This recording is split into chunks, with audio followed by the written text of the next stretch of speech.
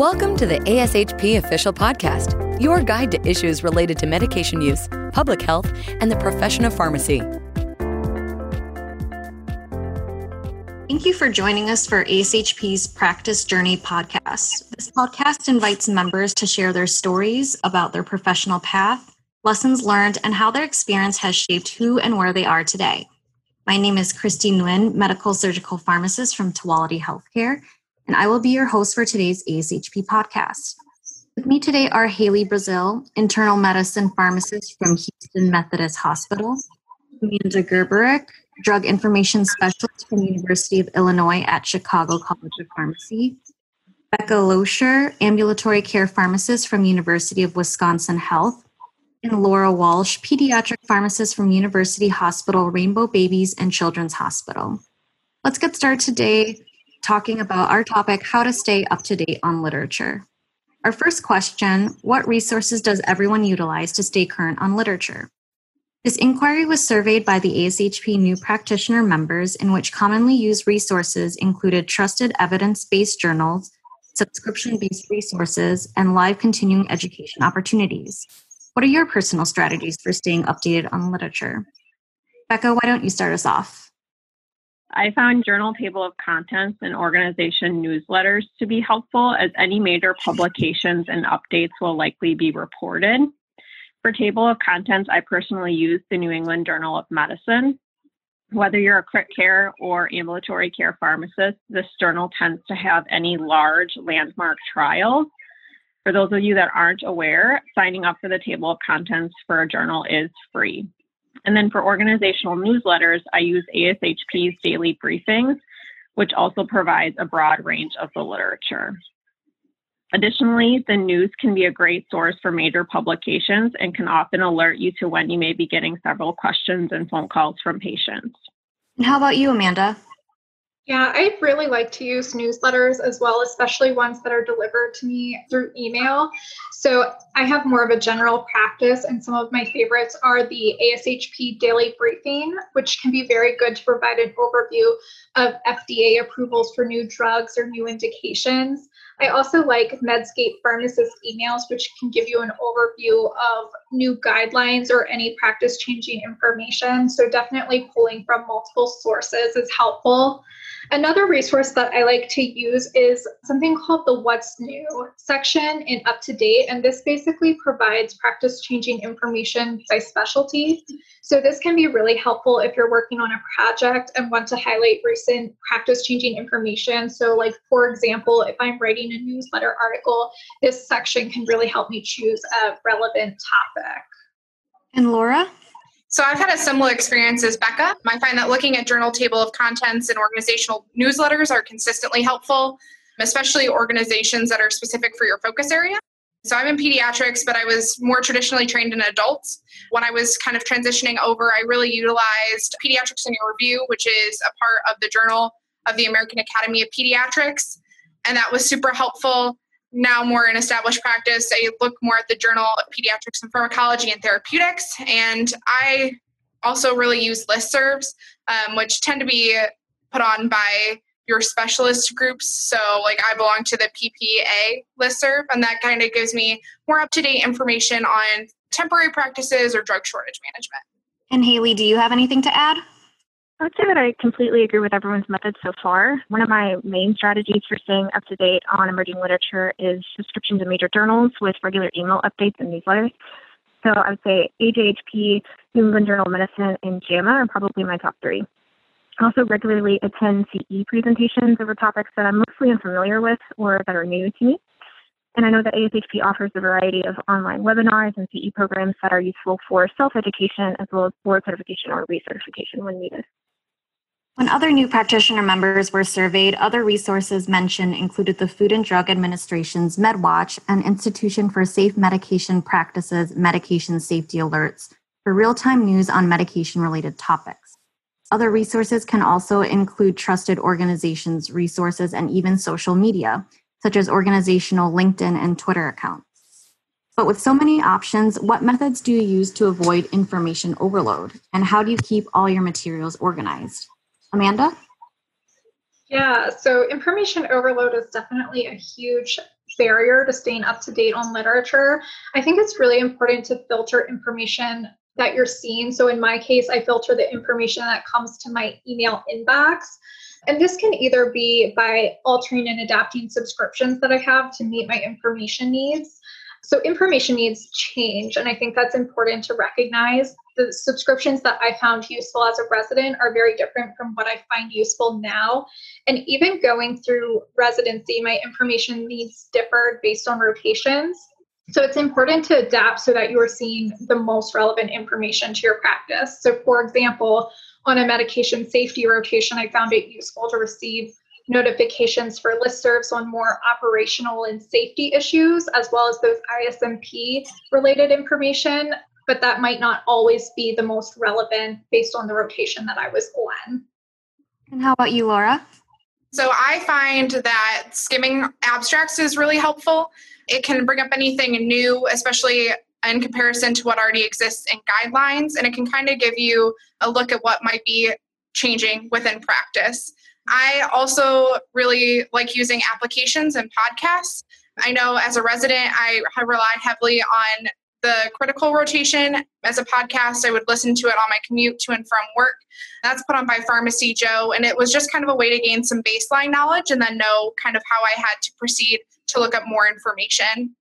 I know ASHP had previously surveyed some new practitioners, and they also recommended This Week by the New England Journal of Medicine and Core IM, which was not necessarily specifically pharmacy focused, but did give a good overview of internal medicine topics. Something else that I found helpful as far as apps go was the Journal Club app.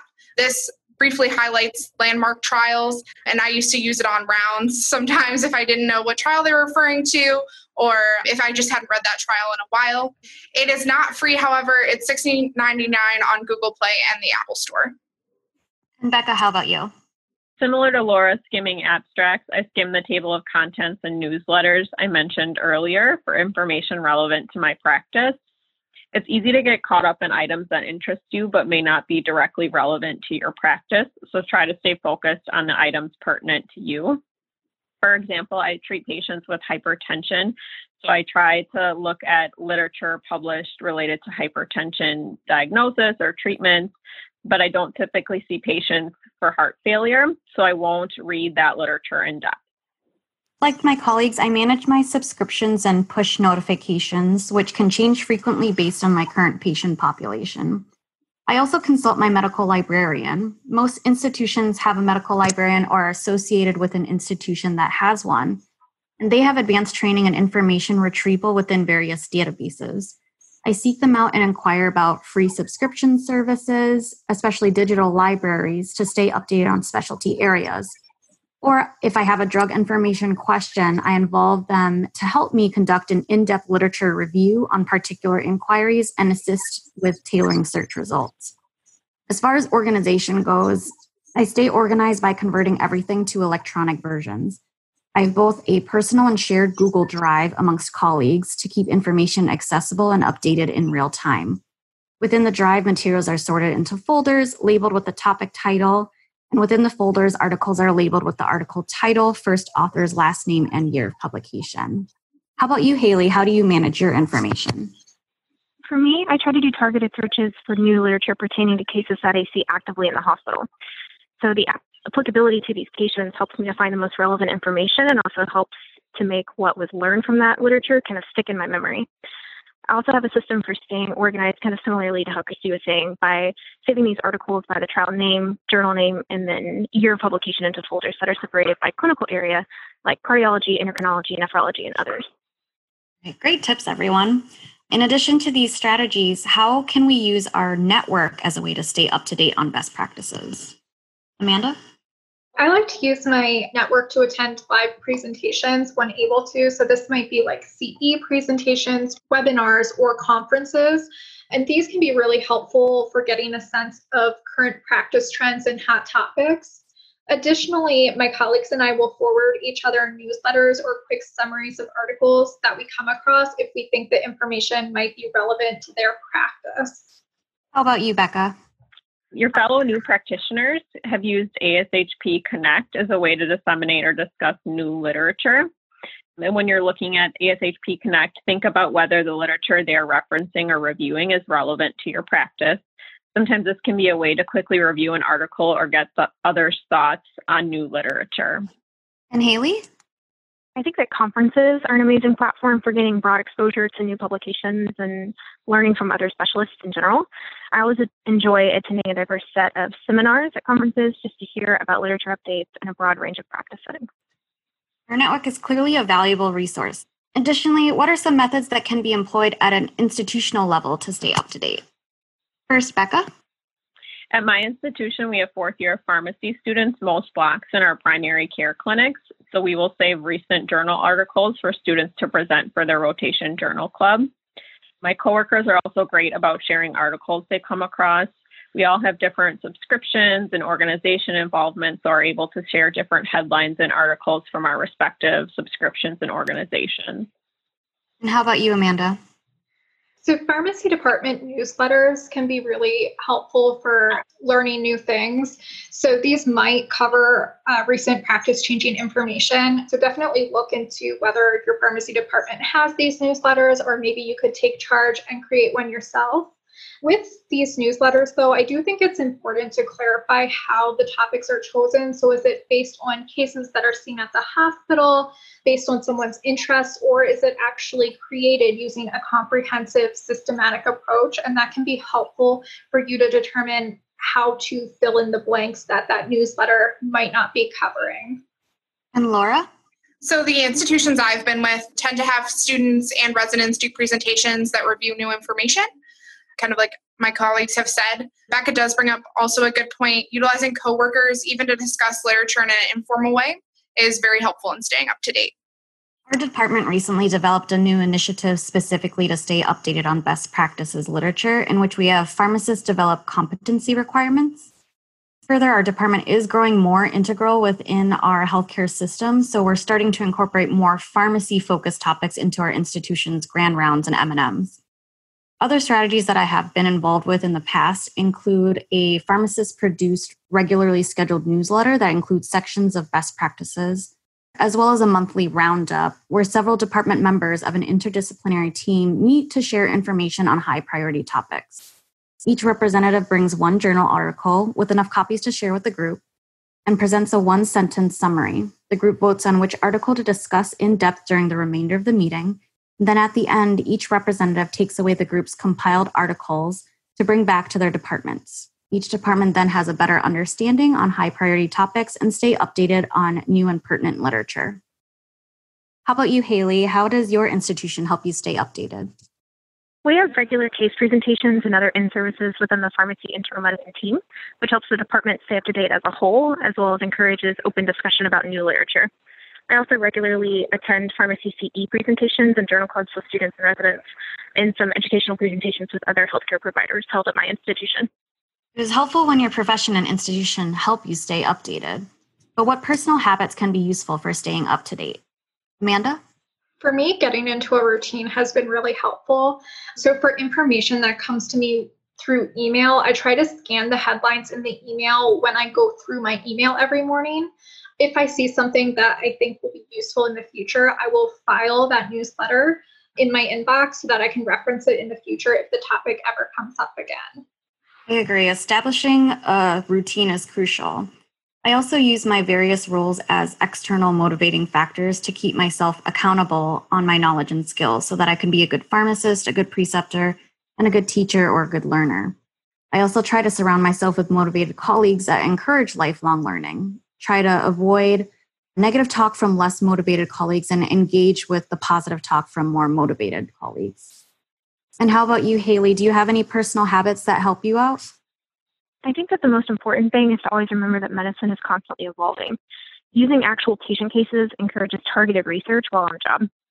It motivates me to constantly be learning, improving on my weaknesses, and always put the patient first on a daily basis. I also have a working document shared with colleagues in which we add important points from major trials as they're published. Some colleagues are in different specialties, which helps me to stay up to date on topics outside of my own specialty while providing them with emerging information relevant to my practice area. It's more motivating for us to collaborate within the document and hold each other accountable to stay up to date in a variety of settings. So last question, and I think this is a big one. Time is one of the biggest barriers to staying up to date on best practices literature. What are some ways that you have overcome this barrier? Amanda? Yeah, time is a huge barrier that I definitely had to try to come up with ways to overcome to stay up to date. So I rely a lot on information to be pushed to me in my email inbox so that I don't need to take the time to go and forage for the information myself. I set aside time to review my email every morning. So I really group in staying up to date on the literature with that email review time. I usually do this when I get to work or on my way to work if I take public transportation. So part of me going through my email is reviewing the newsletters that are emailed to me. When I first tried to make a habit out of staying up to date on information, I would try to read the email in its entirety, which became very time consuming. And I found myself just skipping past the emails without ever reviewing them. So I finally learned that what works for me and is more realistic for my time constraints is to really just read those headlines and then focus my review of information on the headlines that I can apply to my practice. Agreed. How about you, Becca? So similar to Amanda, my suggestion is to put time on your calendar at regular intervals to dedicate to literature, whether that be every morning while checking email, like Amanda mentioned, or 2 hours every other Monday night. As you review literature more regularly, you will learn how much time you are willing and need to dedicate to stay up to date in your practice area. Another strategy is you can also utilize chore time or while exercising to review articles. For example, I listen to webinars, article reviews, or summary of articles while sweeping or folding laundry. One resource I found helpful is Pharmacist Letter, which tends to be useful for an ambulatory care pharmacist, and it provides relevant, timely webinar reviews of literature and hot topics in ambulatory care pharmacy. And Laura, how do you manage your time when staying updated? I, again, like to schedule time to skim, and that has been most valuable for me. I recently started using an app called Stay Focused, and this allows me to keep a timer as well as a to-do list in the same application, and that's helped me stay organized on what I want to go through next. As I kind of previously mentioned, utilizing commute time has also been a big assist in keeping me up to date on literature, and especially listening to podcasts. Even if it's just to kind of give a brief overview and then to go back to it later, at least it kind of allows you to give more focus. Great discussion, everyone. And that's all the time we have today. I want to thank Haley, Amanda, Becca, and Laura for joining us today to discuss staying updated on best practices literature. And thank you for listening. Join us here every Thursday where we'll be talking with ASHP member content matter experts on a variety of clinical topics. Thank you for listening to ASHP Official, the voice of pharmacists advancing healthcare. Be sure to visit ashp.org/podcast to discover more great episodes, access show notes, and download the episode transcript. If you loved the episode and want to hear more, be sure to subscribe, rate, or leave a review. Join us next time on ASHP Official.